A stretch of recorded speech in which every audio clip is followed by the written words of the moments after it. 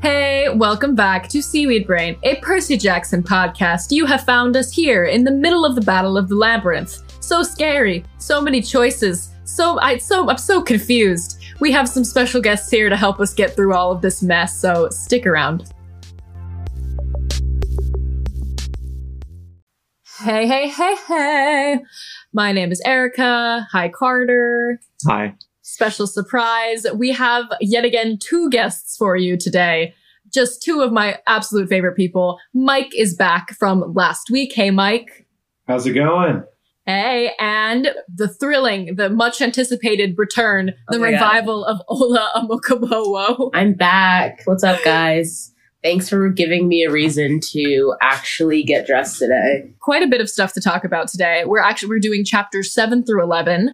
It's not as much as we normally do, but we've got a whole lot of stuff to get to, including a bajillion new characters and ton of themes, and obviously an extremely important Persebeth moment that I can't start to talk about now, otherwise I'll combust into flames.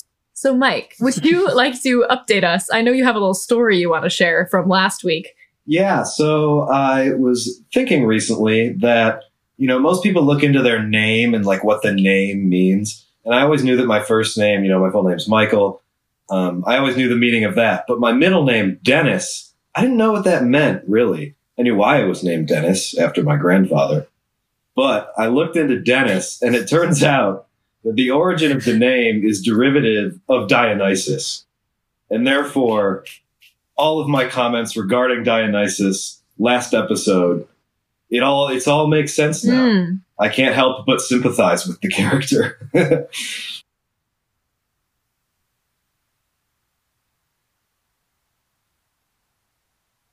I would cast you as Dionysus. Oh, I would love to play Dionysus in the reboot of the Percy Jackson films directed by Becky Portman. Oh, but you shouldn't be in the second one because the Sea of Monsters Dionysus is the worst character to exist. Which brings me to Ola. My question for you is, do you have anything you would like to update us on? We haven't seen you for like a book and a half, if not two whole books. So yeah, I guess I really feel connected to the Sea of Monsters because I love how it approaches like a potential neurodivergent character. So I hold that one dearly. I also read them out of order. So like that was the first one I read and the first way I was exposed, as I previously said. But I actually read the Battle of the Labyrinth when I had really bad tonsillitis and I was really feverish and ill. And I've told you this already. I think this book is so confusing. And like, I don't get it at all. Like, I felt so dumb rereading it because I was like, there's no way this happened the first time I read it.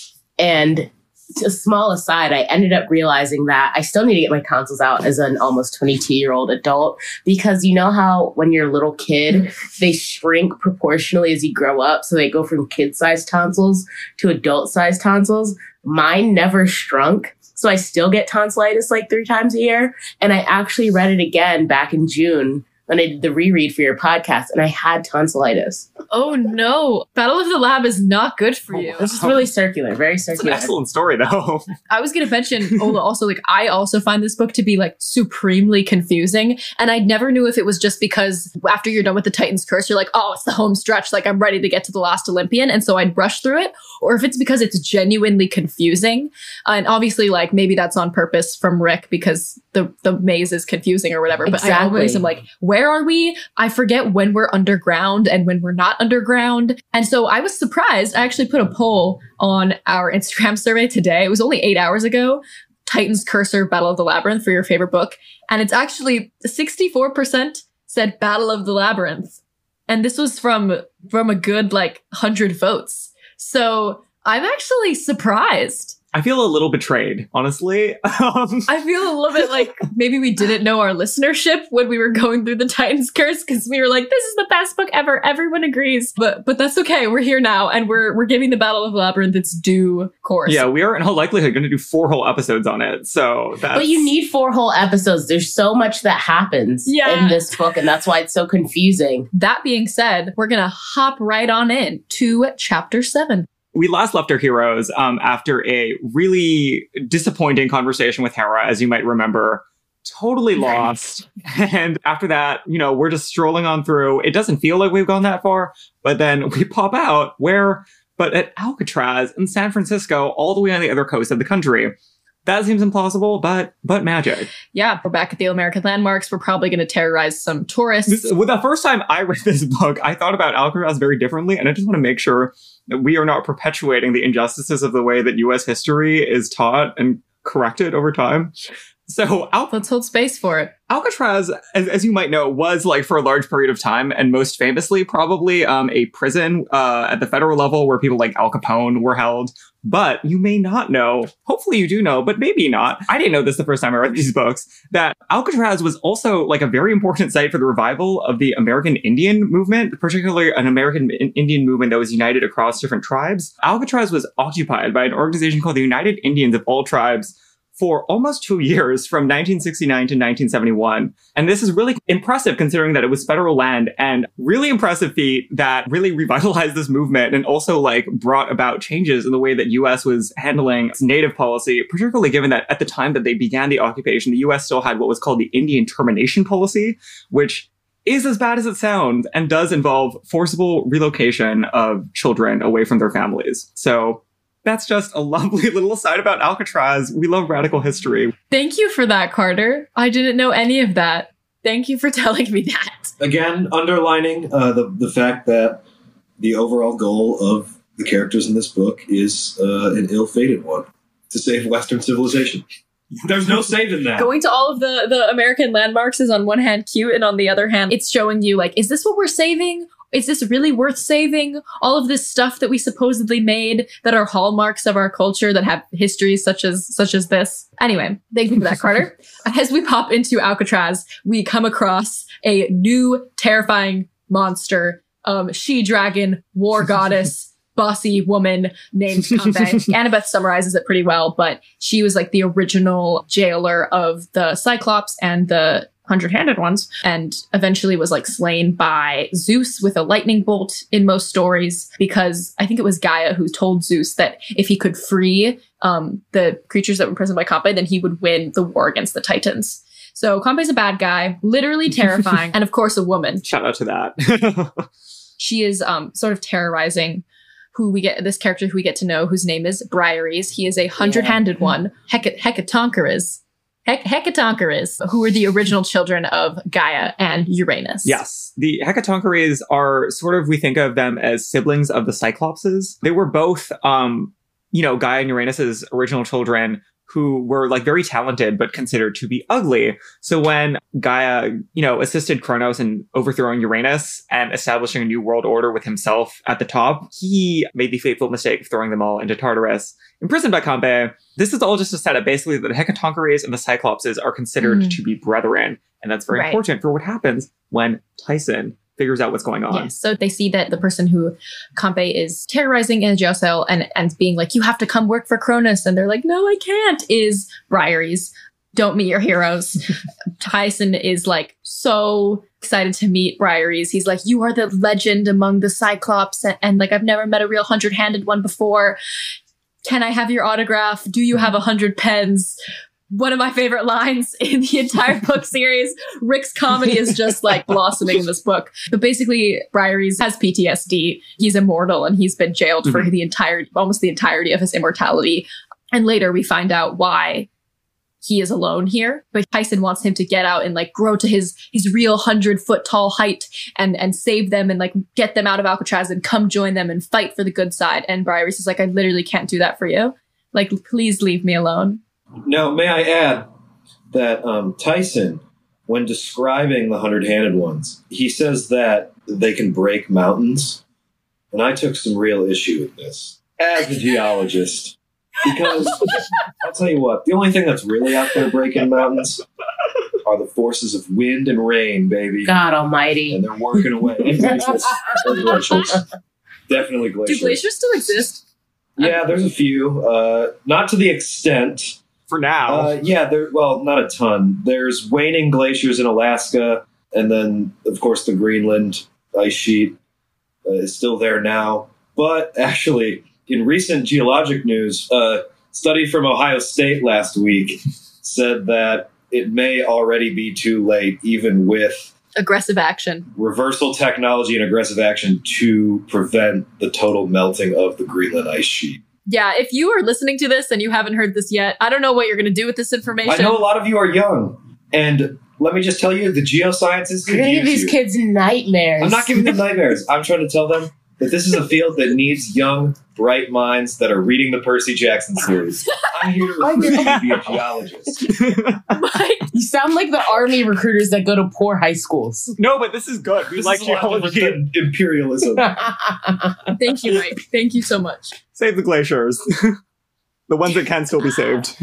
On the subject of rocks, we play a rousing game of rock, paper, scissor. That was a good. I approved of that use of rock. Oh my god. Obviously, like they're trying to recruit Briareys. This is insane that we just met him. So Percy's like, you're going to get your act together and you're going to come with us. He says, no. Percy's like, I have an idea.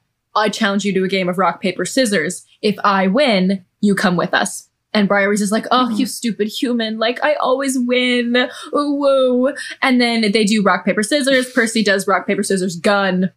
I think that was just to remind you that you're in America. Yeah, this book has a lot of like weird militarism and the fact that they're trying to recruit all these like poor, broken people, like basically refugees Into the army? Like, Yes. Percy's low key like one of those kids that would have joined the ROTC when you think about it. There's a line a little bit later that says that Luke's been buying half-bloods, like Literally. purchasing them to join his army, which is just like, I was kind of shocked by that. I was like, uh-oh, that's a new low for him. Like you can't really come back from that one, buying people. Uh-oh. I stand by that he's one of the worst characters. I stand by it. I forgot he did that.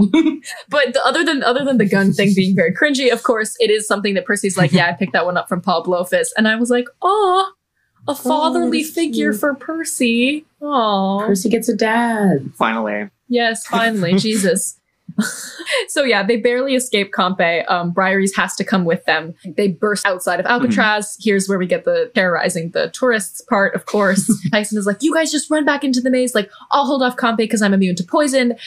Yet again, this is like the third time that Tyson is sacrificing his life for everybody else. And they're like, okay, fine. And so they get into the lab.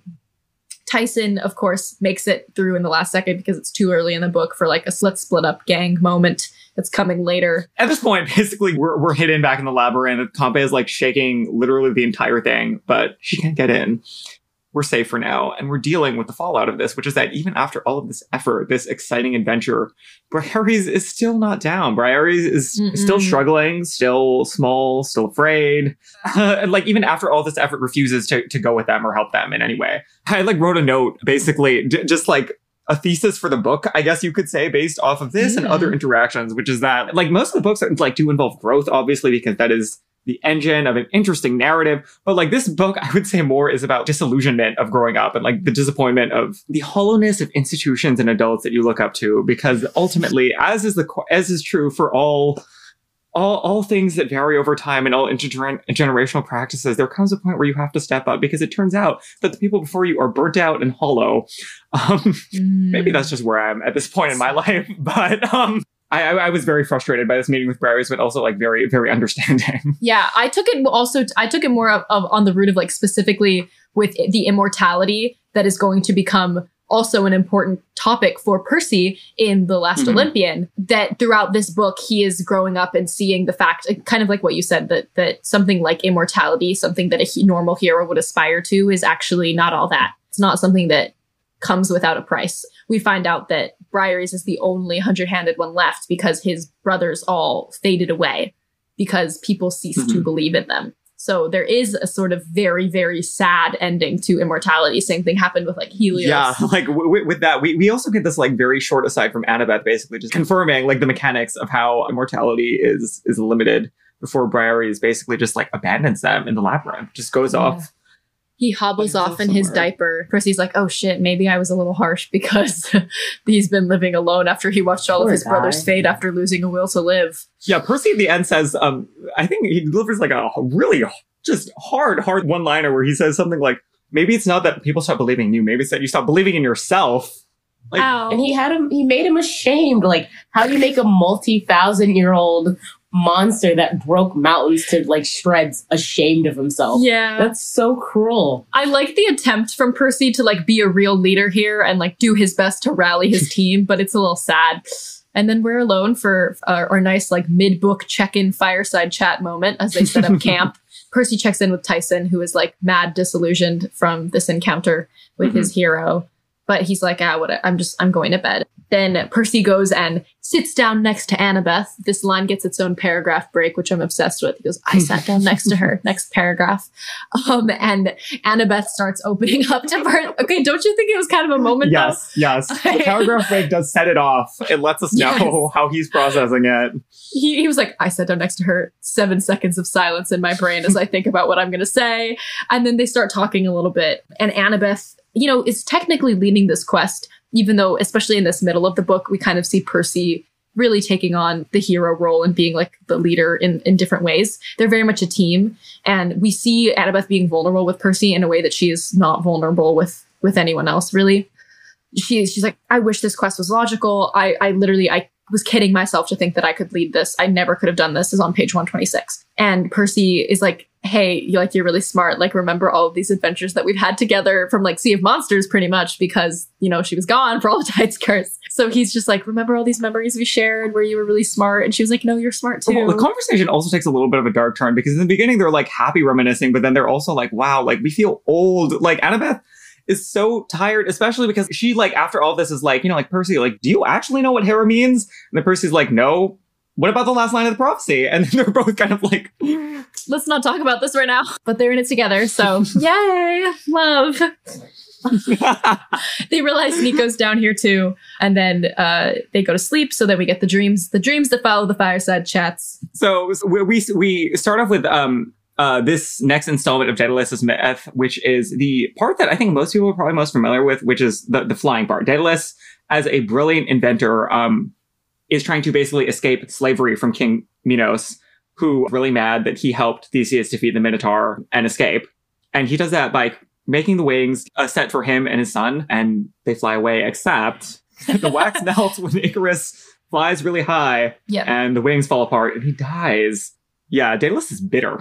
But I do kind of enjoy this Voldemort-Harry split consciousness thing that Percy has in the dreams, where like, especially starting in Titan's Curse, where he is himself, but he is also like seeing through the eyes of a specific hero and seeing and like feeling the emotions that hero is feeling in that moment, and that he's like connecting with them. He is part of all like this lineage of like the greatest heroes, and he's like learning about his personal history as part of that lineage. And I thought that was just so special. They wake up, they make their way back through the labyrinth, and basically they end up in Texas. Not at a famous national landmark, but at a ranch. Specifically, it's called Triple G Ranch, and it turns out that it's very famous in the mythology. Ew, they come across this son of Ares named, oh my god, we just looked It was Eurytion. It was Eurytion. Eurytion. I was saying Eurydion. I think I also said Eurytion in my head, but I knew that it was wrong, but I kept doing it. I honestly just mumble in my head when I get to words I can't pronounce. Yeah. I thought it was Eurytion. King. We meet King. Eurydion, Redneck King, who's like, my boss is not going to like it, so I'm going to give you one chance to run away, but if not, then I guess I'll take you to see him. The boss, as it turns out, is a monster named Geryon. Maybe some of you are starting to recognize this. These are two figures who are very important from one of Hercules' labors. I want to say it's the 10th labor. It's the labor where he cleans the stables. Anyway. Sounds like maybe we'll do that. Thought we were done with Sounds Hercules. like maybe we'll do that. Oh, well. I'm so thrilled to have Ola and Mike here, as I feel they're both experts on Triple G Ranch. I just feel like you're both experts on Geryon as a character. And I'm thrilled to hear your commentary going forward in this like multi-chapter adventure here at the ranch. But this is also a moment where I would be really confused while reading, because I somehow saw the ranch as like not being in Texas. I was like, I thought that the ranch was underground. I thought that too. I also thought that a little bit. Okay, so clearly that is like a discrepancy in the writing, that it was not clear that they're like above ground, like back on Earth. I think it only really becomes clear when they're like, I don't know, like the river for me, I was like, this is probably not underground. But then I think the only thing where they're actually explicit about is there's a sundown deadline. Right. Because I saw it as being like they were underground and like everything was red and there was like a red sky. Okay, this is really interesting. Yeah, and that's the part that confused me. I thought it was like very Adobe, like New Mexico. This is like the Berenstein Bears thing. The Mandela effect. Yeah. I love the Mandela effect. I could talk about it for hours. I know, it's kind of creepy. One thing that did kind of throw me off a little bit about the ranch and my ecologic knowledge is there's mention of both oak trees and cacti growing among one another, which, if you look at the range of oak trees and the range of cacti, there's not much overlap. I mean, there are oaks that grow in Texas and there are cacti that grow in Texas, but any sort of biome where you're going to find them are pretty separate. So, gotta say, Rick, do a little more ecologic research next time. Yeah, Rick's out here trying to be an ecologist with his pan subplot, but he clearly doesn't know what he's talking He needs about, Mike. me to consult for him, is what he needs. There we go. There we We'll go. tag him in this episode. Turns out Nico is here on the ranch, which makes sense. We finally meeting back up with Nico. He's been traveling through the labyrinth this whole time. He got here first. And Percy is like very much shook again by seeing him in real life for the first time. Their line is that he was too young to look so angry. And you're just like, oh, another broken little boy. How can I help you? I miss Nico. Excited to have him back. Yeah, I missed him too. I was just saying, in my head, the way they describe Nico, I see him as just like Pete Davidson if you removed all the tattoos and then shrunk him down to child size. That's so That's disrespectful depressing. to me personally. I see him as just Timothy feel so Chalamet. attacked. I think it's just, I mean, he has the Chalamet vibes. That's on the casting doc. No. Obviously, Nico should not be played by Timothy because in the reboot, he's going to be 11 years old. But theoretically, We're going to do a whole fan cast. We'll let you know Yes. that now. We're doing a whole fan cast episode because we've had conversations recently that clearly need to be addressed about whether or not Percy can be played by an actor of color. Shout out to the Instagram. Black Percy. We will discuss this. anyhow, Anyhow, the ranch sucks. The animal cruelty, everything is dirty. They're selling the sacred animals for meat. Garion is a capitalist monster. He'll work for anyone with gold. He doesn't have a side. Classic dirty businessman. I just watched Iron Man 1 and 2, so I was like, oh, Jeff Bridges in Iron Man is how I was seeing him visually. well, yeah, because Garion is also literally a war profiteer. He's also part of the Yes. military-industrial complex. Precisely. He just does a different part of it. Oh yeah, also Quintus was here, so that's a piece of information. That's kind of curious. This is where he got his scorpions from, so like, why is Quintus wheeling and dealing with these monsters? Yeah, We get a little bit of a hash out between Percy and Nico here. Percy is like, you're gonna kill me, you want my soul. Nico is like, bitch, your soul is not that important. You think I would trade your soul for my Yes. sister? You are scum on this earth that I step on. Absolute heat. Like, I was like, Absolutely. holy Nico. And this is where we get this line about Luke buying people into his army. yes, because Garion, of course, is trying to sell Nico to Luke at this point, but not trying to sell Percy, Annabeth, Tyson, and Grover, because apparently someone paid for their safe passage. Fascinating. What a mystery. We'll reevaluate later. But at this point, Percy, because, of any number of reasons, because he's a compassionate person, because he feels immense personal guilt and responsibility for Nico, even though they have safe passage, puts it all on the line, risks everything, including the other quest members' lives, to make a deal with Garion for Nico's safety. Specifically, he is going to repeat Hercules's, I want to say 10th labor. I need to stop referencing the number. He's going to repeat Hercules' labor to clean the stables. Yeah, if he can accomplish it by sundown, then allegedly everyone gets to go free. If not, then they're all being sold in the Titan army. So Right. that's Yeah, fun. I think it's a big moment for Percy. Again, stepping up here, bringing us into the legendary chapter. I feel like this chapter is literally so iconic. I scoop poop. So iconic. Legendary. I've been reading the graphic novel of this book in addition to the regular book at the same time, which is really fun. But it's funny that the graphic novel totally skips this entire chapter and just has a picture of him in the dirty stables. And he's like, 5 minutes and 50 geysers later, Percy finally proves he actually is the son of the sea god. And I was like, I'm going to steal that summary. We'll go into a little bit more detail. But the way that Hercules did it is that he flooded a nearby river with the poop. And Percy's like, I don't want to do that. And he goes to talk to the Nereid of that river. Very glad he did not do that. I know. It's literally Yes. so cruel. All right, this is page 150. I know who you are, she said, and I know what you want. The answer is no. I'm not going to have my river used again to clean that filthy stable. But, oh, save it, Seaboy. You ocean god types always think you're so much more important than some little river, don't you? Well, let me tell you, this naiad is not going to be pushed around just because your daddy is Poseidon. This is freshwater territory, mister. The last guy who asked me this favor Oh, he was way better looking than you, by the way. He convinced me, and that was the worst mistake I've ever made. Do you have any idea what all that horse manure does to my ecosystem? Do I look like a sewage treatment plant to you? My fish will die. I'll never get them back out of my plants. I'll be sick for years. No, thank you. The way she talked reminded me of my mortal friend, Rachel Elizabeth Dare. Kind of like she was punching me with words. I couldn't blame the naiad. Now that I thought about it, I'd be pretty mad if someone dumped 4 million pounds of manure in my home. But still, my friends are in danger, I told her. Well, that's too bad, but it's not my problem, and you're not going to ruin my river. She looked like she was ready for a fight. Her fists were balled, but I thought I heard a little quiver in her voice. Suddenly I realized that despite her angry attitude, she was afraid of me. She probably thought I was going to fight her for control of the river, and she was worried she would lose. The thought made me sad. I felt like a bully, a son of Poseidon throwing his weight around. I sat down on a tree stump. Okay, you win. The naiad looked surprised. Really? I'm not going to fight you. It's your river. And she proceeds to give him the little tidbit of information that he needs, which is that the sea is always inside of him. And so then he goes back to the stables. He throws the little like fossilized shells on into the stables because, of course, land used to be underwater. And he cleans everything up that way with that familiar tugging sensation behind his gut. It almost gets away from him, and then he reels it in until everything is sparkling brand new. Yes. So the first time I read through it, I was like, this is a little bit like Deus Ex Machina. Like, okay, the sea is always inside you. But at the same time, it's kind of badass, so I wasn't sure. This was a turning point for me in the book, though. Like, I was so sad when they retold the tale of Icarus. That's my least favorite, like, fable or, like, story of all time. Mm-hmm. It makes me so sad. And when he started controlling the water, it's just, like, brought me back to, I hate to beat a dead horse, but Sea of Monster Percy.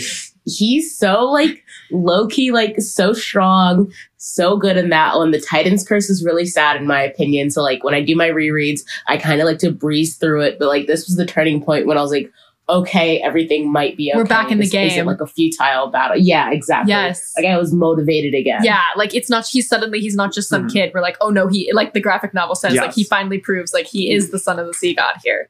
He is the son of the sea god. Yeah. And importantly, like, when he has his power up, like, the power up is preceded by the conversation that we just read that is sort of like, in my, I guess, understanding of his trajectory, this is sort of his great power, great responsibility conversation, where this is the first time he's really reckoning with the idea that, like, he should not always use his abilities to their maximum in order to achieve his goals for the nature, or for, like, even if it means, like, taking some more risks about saving his friends or completing the quest or whatever it is, because of how powerful he is, has these abilities that can sometimes almost get away from him. It's important for him to, like, rein it in and be more cognizant about the importance of yielding, which for this book series becomes very important, and also is a lesson that we should all take with us about the nature of military and imperialism and how might does not make right. But that's all just to say that, like, the power increase comes with, like, an increase as well in, like, responsibility and accountability to other people who are also like potentially victims, stakeholders in all of his actions now. Beautiful. Breezing through, Percy comes back. Geryon is like, you didn't make me swear on the river Styx, so our deal is invalid. Irritating. They're doomed. They have a fight. Percy prays to Artemis and Apollo, supposedly receives their blessing at the last second, shoots an arrow straight through all 3 of his hearts. Yes. Because Geryon, of course, can only die if all 3 of his hearts get shot through at once. If not, he just regenerates. But he's dead now. Right. And you're Sharon, we find out that he is immortal because he chose immortality when Ares offered it. And he also pops in here to say, it was the worst mistake I ever made. So this is a second vote in just like 3 chapters in a row of immortality. Bad. Do not choose it. Not the end all be all. Just so we're keeping track, the last immortal person we met was basically a prisoner for almost all of his existence, for Ares. The next person we met has basically been a slave for all of his existence.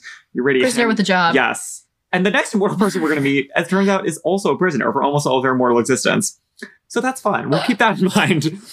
Oh, shit. Okay, cool. Pushing on. So Nico is refusing to go with them. He hates Percy, but he needs a soul for a soul. Percy is like, you know what? I have an idea. Let's contact Bianca because I know that's what you've been trying to do. I have a feeling she'll answer me this time. Ooh, boy, does that rub Nico the wrong way. But they get everything together under the light of the full moon. Eurydice is there as well. And they sacrifice all of the food. Basically, the ghost comes to drink accidentally. Ah, it's Minos. It's King Minos. Oh no. Confirmed. King Minos is the ghost. This creep. He's so scary. Such a freak. Evil tyrant. Criminal. Terrible. lock him up, abolish the prison system, but Minos deserves Lock it. him Yeah, Minos shows up to reveal to us a few important evil things that he's done. Well, number one, he tells us that Daedalus murdered someone, which maybe you remember this from the myths. I didn't actually know this part of the myths, so this was news It's to coming me. up. But also reveals that he's the one who drove Chris Rodriguez, for lack of a better term, insane, because he is, in his own words, the owner of the maze. So he basically, he's territorial over it, and he thinks that it's his right to dictate who passes through and to mete out punishments upon people he does not like. That's not great. We don't love that. But he steps aside, and Nico finishes the thing, and Bianca does show up. Self-actualized queen. Self-actualized queen. She's so calm. Wait, can we take a second to talk about her outfit? Yes, please, Ola. She gives me strong Alison Stoner vibes. Like Alison Stoner that used to break dance on Disney Channel. my God. Think about it. The My sideways God. cap, the sparkly jacket, and maybe some cargo capris. Huge Alison Stoner That's thing. so accurate, and I feel both disrespected by that, but also, like, that's so correct. Are you kidding me? Alison Stoner would totally. Have you seen her Instagram recently? She pops off. She's like amazing. Okay. Isn't she out now as queer or like bisexual? Yeah, Yes. We love that A for win her. for us. she's amazing. Anyway, I feel Good like she for would her. sign on to do this project, especially like if she still has a positive relationship with Disney. I don't know. But thank you for that, Ola. I'm adding that to the fan cast. I will say, when I was a little kid and I read this, I had a crush on Bianca. Okay, same. I had a crush on all the Hunters of Artemis. I thought that was so cool. Cool. Bianca shows up. And she's like, don't bring me back to life. Don't bring I'm me to good. life. I'm at peace. Let go of your grudges because that's their fatal flaw as children of Hades. Very important. I can't stay for long because Kronos will find out Mhm. and then disappears. But also, like, she is friends with Percy. Like, Nico has to watch her basically talk to Percy and be like, hey, we're cool. And she delivers this, like, last line about how, like, Nico isn't actually mad at Percy. He's mad at her and her choices. Gasp. That's a lot. So emotionally mature. We all go to sleep. Percy has another dream of Luke on Mount Ham having a conversation about the quote-unquote special part he has to play in Kronos's, resurrection. What is that Mhm. special part? Sounds creepy. Yikes. But we switch because we have a lot of two-part dreams in this book, and we go and see Daedalus with someone new, with a new young child, his nephew, who a little bit reminds him of Icarus and lost his feeling there, but also is like maybe smarter than him, and that doesn't sit so well with him. This nephew has maybe figured out a way to cheat death using machines and technology. So that's something that we're going to keep an eye out for. But Perdix doesn't do it because Daedalus basically kills him. Daedalus basically just watches as he like falls off of a giant tower to his death. Yeah. So that's not a great look for him. I love how we see the god Janus flicker for a second here. 'Cause I'm like, Yes. oh, these are the choices we're talking about. Like the choice Yes. of whether or not you're going to murder your nephew. That's the god that you're the choice of. It's an important choice. And Athena is like, I'm going to punish you. That nephew Yes. also had my blessing Mhm. and you've killed him. So now I'm out to get you. Athena is really ruthless, to be clear. What Athena does is she like brands him the way that people brand cattle. Like she burns a mark into his skin. That's really intense. Where have we seen weird burn marks recently? Wrecking my brain. Gasp. We'll figure it out. And then Percy wakes up to my favorite moment in every book. Grover is like, Percy, it's been 7 days since we left. We thought it was less than that. And in this case, that means that Grover has expired his searcher's license and he is officially an outcast with all standards forever. So that's bleak. But that's where we are. Yep. Nico decides to stay at the ranch and the team decides to head to Festus's forges because that's what Hera told them to do. Yes. With help from Eurytion. Oh my god. That's probably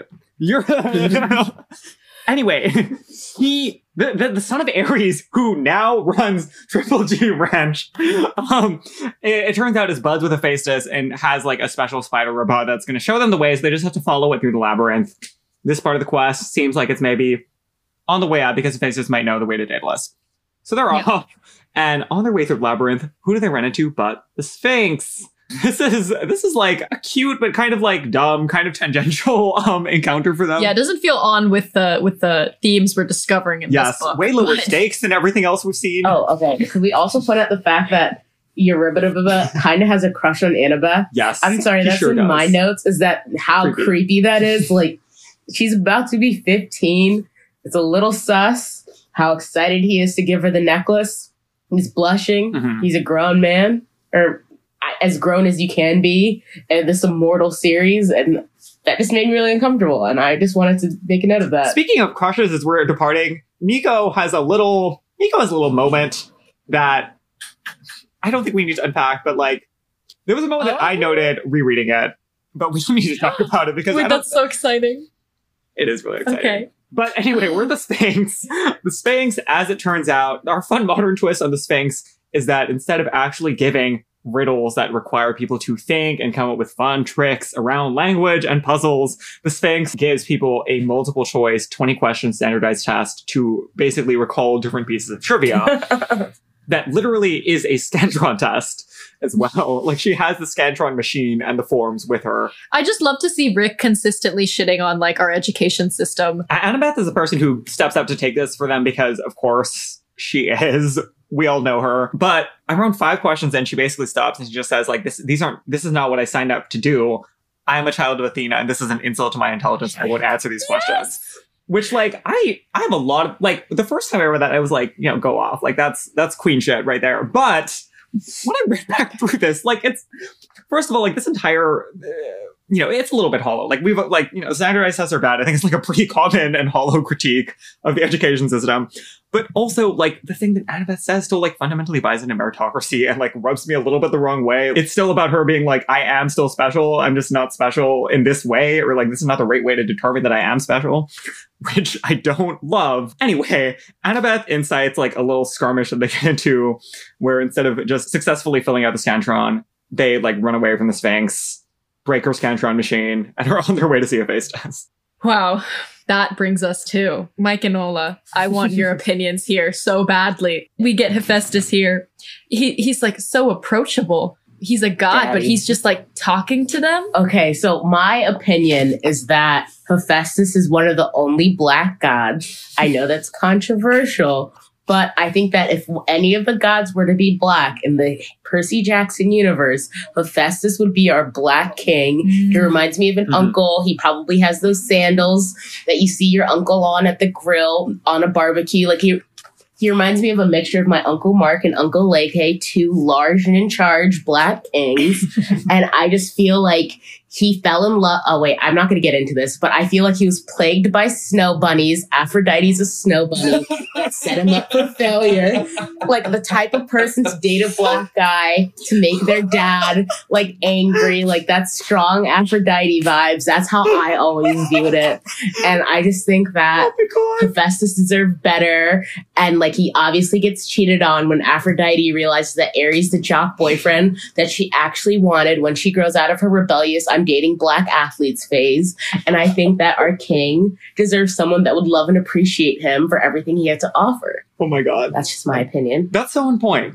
I'm trying to go to the cookout at Hephaestus's. Oh, you know it's going to be good. There's going to be so many veggie options. It's going to be so inclusive. The brats are going to be a standout. He's going to boil them in beer. Like, such a great guy. I will break vegetarianism for whatever baby back Hephaestus is ribs. putting on my Dixie plate. We like had this conversation in the Fancast Google Doc that we've been making this whole time. And one of the things that we say is Zeus definitely has to be white, but like some of the gods, based on the way that like Percy Jackson series works, probably should not be. Being like kind of deliberate about which ones are not because of the way that they're presented in the series. I just wanted to throw that out there. I strongly agree with this characterization. Beckendorf's the Hephaestus kid, right? Yes, also that. And Beckendorf is our only black character. Right. Another point. Except for Kelly the Impulsive. Also, yeah, it would be good to see Hephaestus as a black god and then Charles Beckendorf to be cast as like a black actor who's not like a biracial, light-skinned black actor. No, we should get the guy from Outer Banks, JD. He would be so... I'm so embarrassed that I just admitted that I love Outer Banks. It was like really good. I just graduated from college. I had nothing going on. My mom was really into that show. The tracks. Oh, I can't wait to talk to her about it. I love Kitty. So that's not on Hephaestus. We met That's him. not on Hephaestus. Yeah, he is described as being really ugly and misshapen, which, you know, would require discussion if he were cast as an actor of color. But that is typically how Hephaestus is, because of course he was thrown off the mountaintop by Hera. Zeus in some myths, but Hera in this specific retelling. He's super, for the record, he's also kind of disillusioned, but he also is like, he doesn't, I mean, his whole thing is like, he doesn't trust people. He trusts his machines. He says like, don't waste your time looking for Daedalus. He's changed, and stop hoping that Briareys is going to change, because I agree with Briareys. Like, humans suck. Human life is not more valuable than machine life, which is, again, I think plays into this like immortality conversation that we're having about like, is human life really valuable? And like, what does it mean to be a human? But they argue, they chat. Hephaestus, again, like he was like, I guess I won't smash you to a pulp. And he basically says that he will, even though he doesn't really believe in what's going on, he's just a nice guy. So he's going to get them to Daedalus if they do him a favor, which is like comparatively to a lot of things that they have to do, low-key kind of simple. He's not asking them to like wage war at his forge. He's just asking them to go to the forge, which is under Mount St. Helen, translated from Mount Etna, where Typhon is trapped, and see what's going on. He just wants them to do a reconnaissance mission.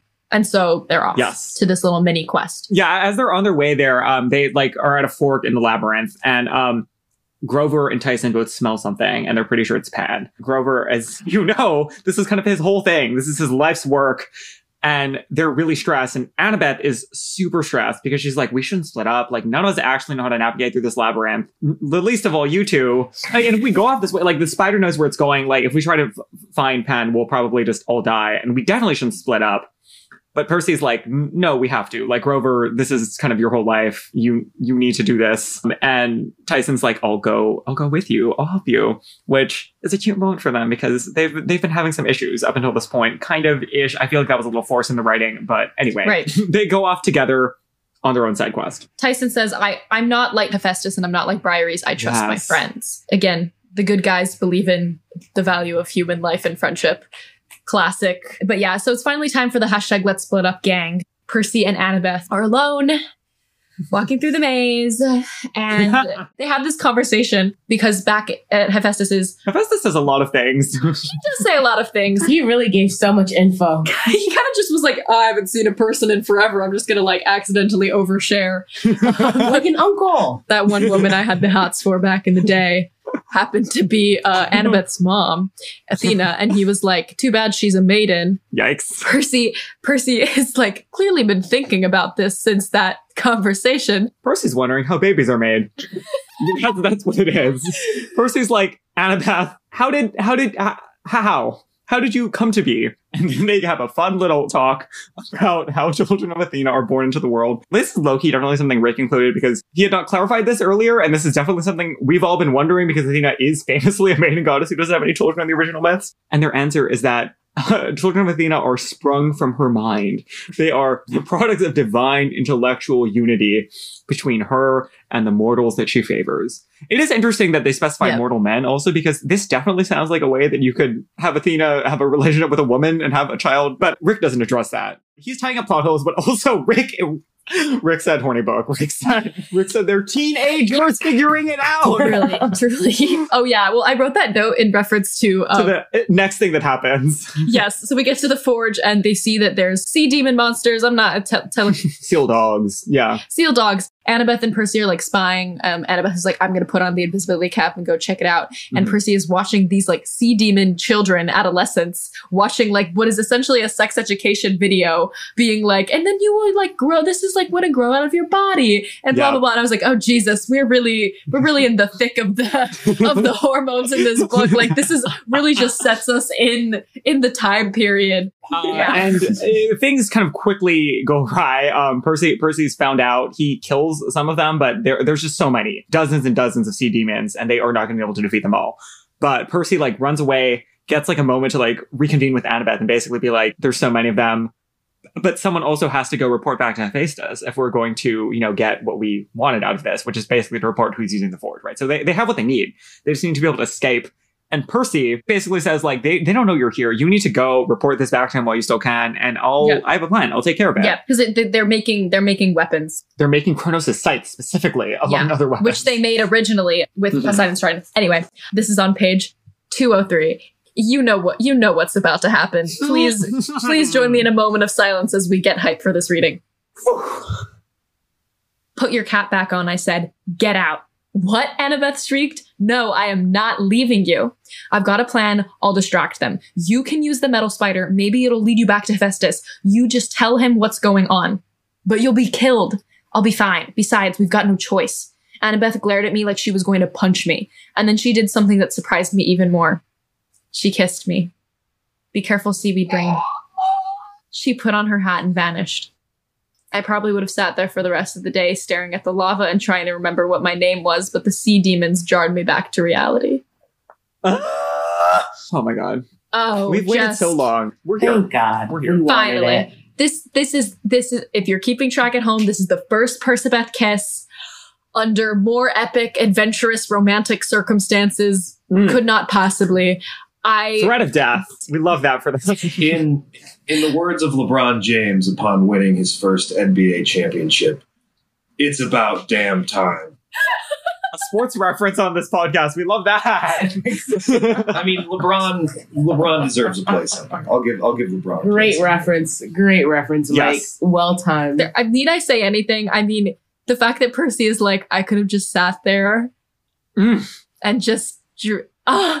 He's so sweet. I This love is so it. important. We're going to need to really savor this because shit's about to fly out.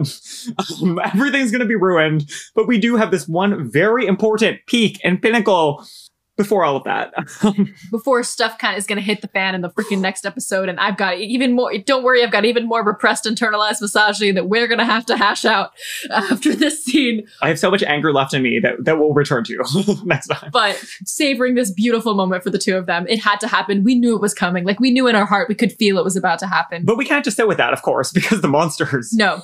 are The here. monsters are literally about to get him. The Telekinina sea demons are literally like, the son of the sea god is here. I can smell the sea in his blood. And Percy is like, yep, all right. The only way I'm getting out of this mess is if I use my newfound powers. So As they are literally throwing clumps of lava on him also. So we get the full context of these. He's surrounded by like 30 something of these things throwing lava at him onto his body. Anyway, it's time for reading. Page 205. They threw more lava at me, and I remember screaming. My whole body was on fire. The pain was worse than anything I'd ever felt. I was being consumed. I crumpled to the metal floor and heard the sea demon children howling in delight. Then I remembered the voice of the river naiad at the branch. The water is within me. I needed the sea. I felt a tugging sensation in my gut, but I had nothing around to help me. Not a faucet or a river, not even a petrified seashell this time. And besides, the last time I'd unleashed my power at the stables, there'd been that scary moment when it had always gotten away from me. I had no choice. I called to the sea. I reached inside myself and remembered the waves and the currents and the endless power of the ocean, and I let it loose in one horrible scream. Afterward, I could never describe what happened. An explosion, a tidal wave, a whirlwind of power simultaneously catching me up and blasting me downward into the lava. Fire and water collided, superheated steam, and I shot upward from the heart of the volcano in a huge explosion, just one piece of flotsam thrown free by 1,000,000 pounds of pressure. The last thing I remember before losing consciousness was flying. Flying so high Zeus would never have forgiven me, and then beginning to fall, smoke and fire and water streaming from me. I was a comet hurtling toward the earth. Rick with this writing. Percy is dangerously sea getting god. into that territory of being like just way too overpowered for the book. Like this is a moment where he creates the water out of nowhere. I mean, he says the water is within you, Percy. However, is the water not within all of us? It's a little bloodbendy, I'm not gonna lie. I love the Avatar reference. I love that it always comes back to Avatar. Yeah, I'm not gonna apologize for it.